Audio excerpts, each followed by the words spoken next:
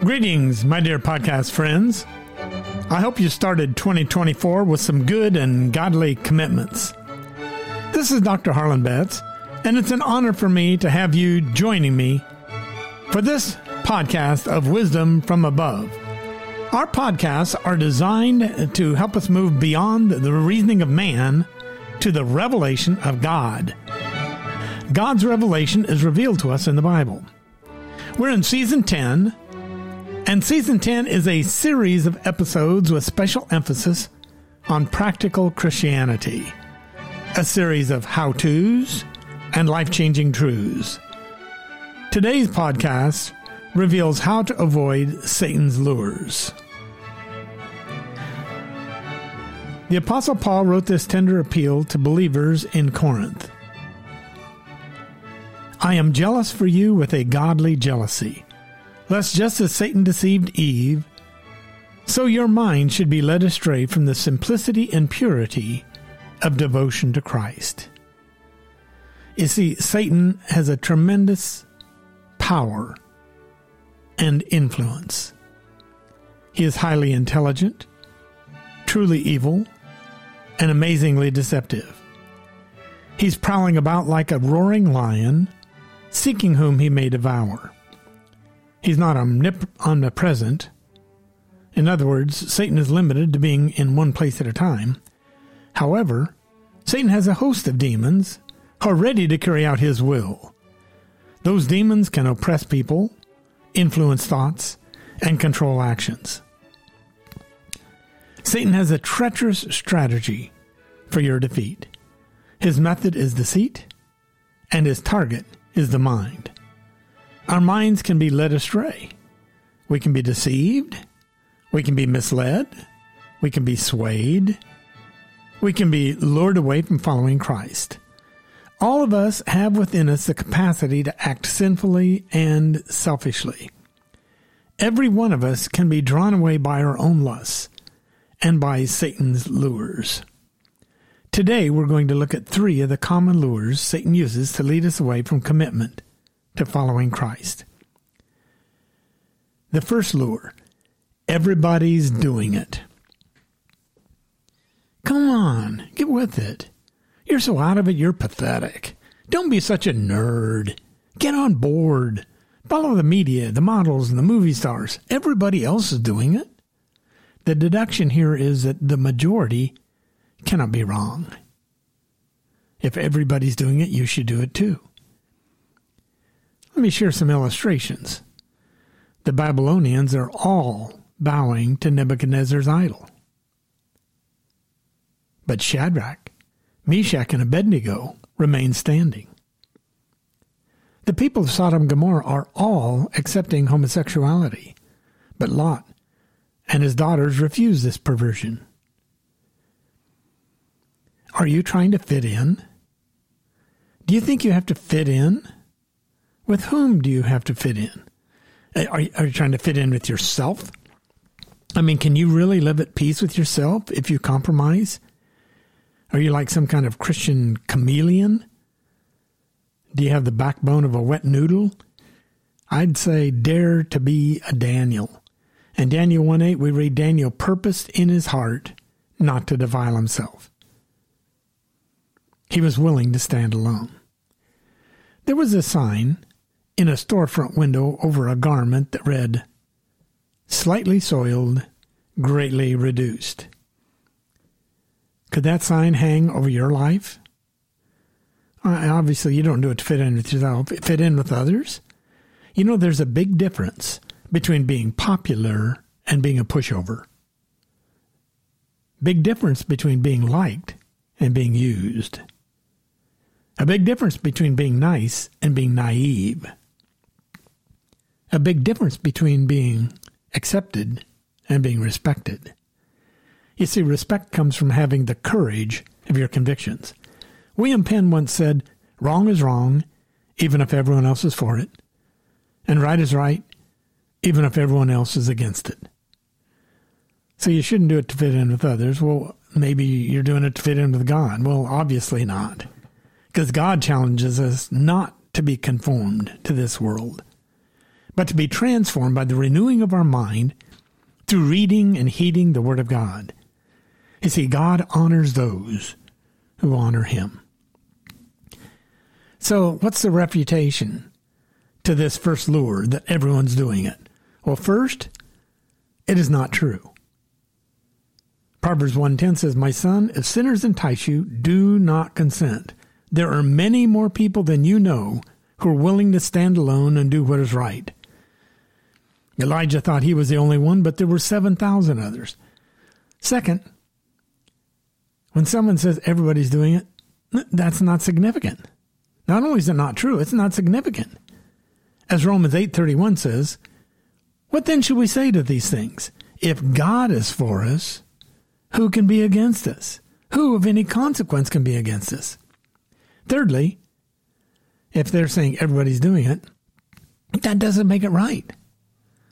Proverbs 16:25 says there is a way that seems right to man, but its end is the way of death. And broad is the path that leads to destruction, and many find it. But narrow is the way to life, and there are few that find it.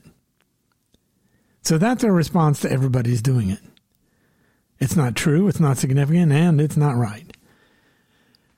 Lure number 2, go ahead and do it. Nobody will ever know. Go ahead, steal something, cheat, lie, look at pornography, use illegal drugs, have sex outside of marriage, whatever. Nobody will ever know. The deduction here is you can get away with it. Just go ahead and do it. Nobody will know. You can get away with it. Let me share some illustrations from the scripture. David and Bathsheba secretly went to bed together. They thought no one would know, but they didn't get away with it. Achan secretly took forbidden silver and gold, hid it under his tent. He thought no one would know, but he didn't get away with it. I'll never forget hearing about some boys who had stolen a car, thinking nobody would ever know. Thought they could get away with it. Well, the next thing they knew, there were red and blue flashing lights of a police car coming up behind them. The boy driving the stolen car flipped himself over into the back seat, not wanting to get blamed for driving a stolen vehicle. And the driverless car veered off the road and smashed into a tree. They did not get away with it. When I was in junior high, we were eating lunch in our kitchen table on the farm, and my dad told me to stop pole vaulting over barbed wire because I could get hurt. Secretly, I went out right after lunch and threw the pole into the ground, went up, went over the barbed wire. I knew I could make it. I knew I could get away with it. But as I threw the pole back in imitation of trying not to knock off the bar, my arm got cut deeply by the barbed wire. I did not get away with it. So what's our refutation to this idea of this lure of go ahead and do it? Nobody will ever know. Well, first, God will know. According to Proverbs 15:3, the eyes of the Lord are in every place, keeping watch on the evil and the good. Second, you will know. Psalm 32:3-5, we read David saying, "When I kept silent about my sin, my bones grew old through my groaning all the day long. For day and night your hand was heavy upon me. My vitality was turned into the drought of summer. I acknowledge my sin to you, and my iniquity I have not not hidden. I said, I will confess my transgression to the Lord, and you forgave the iniquity of my sins." So God will know, you'll know. Thirdly, your sin will find you out. Numbers 32:23. But if you do not do so, then take note. You have sinned against the Lord, and be sure your sin will find you out. So that's our response to go ahead and do it. Nobody will ever know. God will know, you'll know, and your sin will find you out. Lure number 3. Do it just a little. You can quit any time. The deduction here is, well, I can take it or leave it. It's not mastering me. I can do it just a little, and I can quit any time. Well, let me share some illustrations from the Bible. You have Samson and Delilah. Delilah saying to him, Sammy, if you love me, you'll tell me the secret of your strength. He tells her a little, thinking he can quit any time. Then he tells a little more, thinking he can quit any time. Then he tells her all, and it's too late. The water's gone over the falls. He's overcome, his eyes are gouged out, and is forced to work like a mule at a granary, grinding mill. A boy in my brother's high school class, it was prom night, he was drinking. He thought he could quit any time, but he didn't. He drank too much. And then he was driving.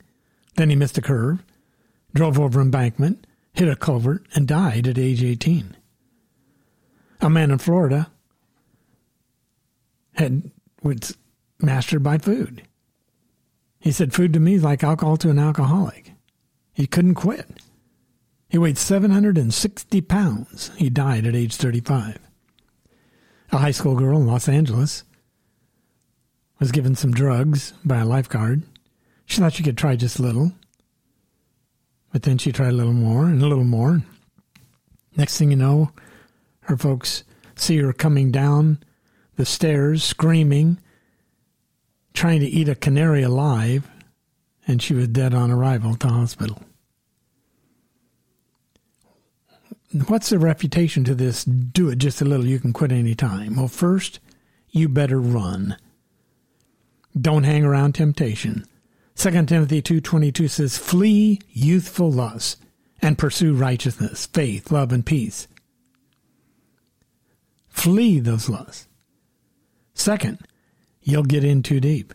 Don't be bound by sin. Proverbs 5:22 says, his own iniquities entrap the wicked. He is caught in the cords of his own sin. Sin binds, sin blinds, sin grinds. It can master you. Thirdly, you need to know the LSD pattern. James 1:15 tells us about it. Then when lust has conceived, it gives birth to sin, and sin, when it is full grown, gives birth to death. That's LSD. Lust leads to sin, leads to death. You see, sin will take you farther than you want to go, keep you longer than you want to stay, and cost you more than you want to pay. I want to wrap up this episode with 3 practical applications. Number 1, when Satan says everybody's doing it, the Bible says don't do it. Proverbs 1:10, my son, if sinners entice you, do not consent. Or you could read it, my son, if sinners entice you, just say no. Romans 8:31, if God is for us, who can be against us? Be committed to standing alone. Even if everybody's doing it, be committed to standing alone. Number 2, if Satan says nobody will ever know, the Bible says God knows. The eyes of the Lord sees the evil and the good. And in 2 Chronicles 6:9, the eyes of the Lord run to and fro, the whole earth, seeking those whose hearts are right towards him, that he might show himself strong on their behalf. Be committed to serving God. Satan says nobody will never know. God will know. You'll know. Serve him. Serve God. Not self, not sin, not Satan. Third, Satan says you can quit any time. Well, the Bible says sin binds us and traps us. We become caught in the cords of our own sin. We need to be committed to spirit control. Instead of being controlled and mastered by our lusts and desires and sins, we should be controlled by the Holy Spirit. Ephesians 5:18, be filled with the Spirit. Oh, Lord God, we need your help. We know that we're prone to wander. We know that we cannot resist Satan's lures in our own strength. Father, we ask your forgiveness for the times we've failed to follow you, the times we've gone our own way, the times we've fallen for Satan's lures. Please give us the grace to stand alone. Please give us the heart to serve you. Please give us the wisdom to walk in the Spirit. We ask this in Jesus' name. Amen. Thank you for being a part of my podcast family. If you're enjoying these podcasts, please give them a 5-star review. Hit that follow button so you'll be notified of each new weekly podcast of Wisdom from Above. I'd love it if you took the time to write a brief positive review. If you'd like to contact me, you can email me at harlanbetts@gmail.com, or you can leave a message on my Facebook page, Wisdom from Above with Dr. Harlan Betts. This is Dr. Harlan Betts, wishing you a great week and God's blessings. I'm honored that you've chosen to join me in this passionate quest for wisdom from above.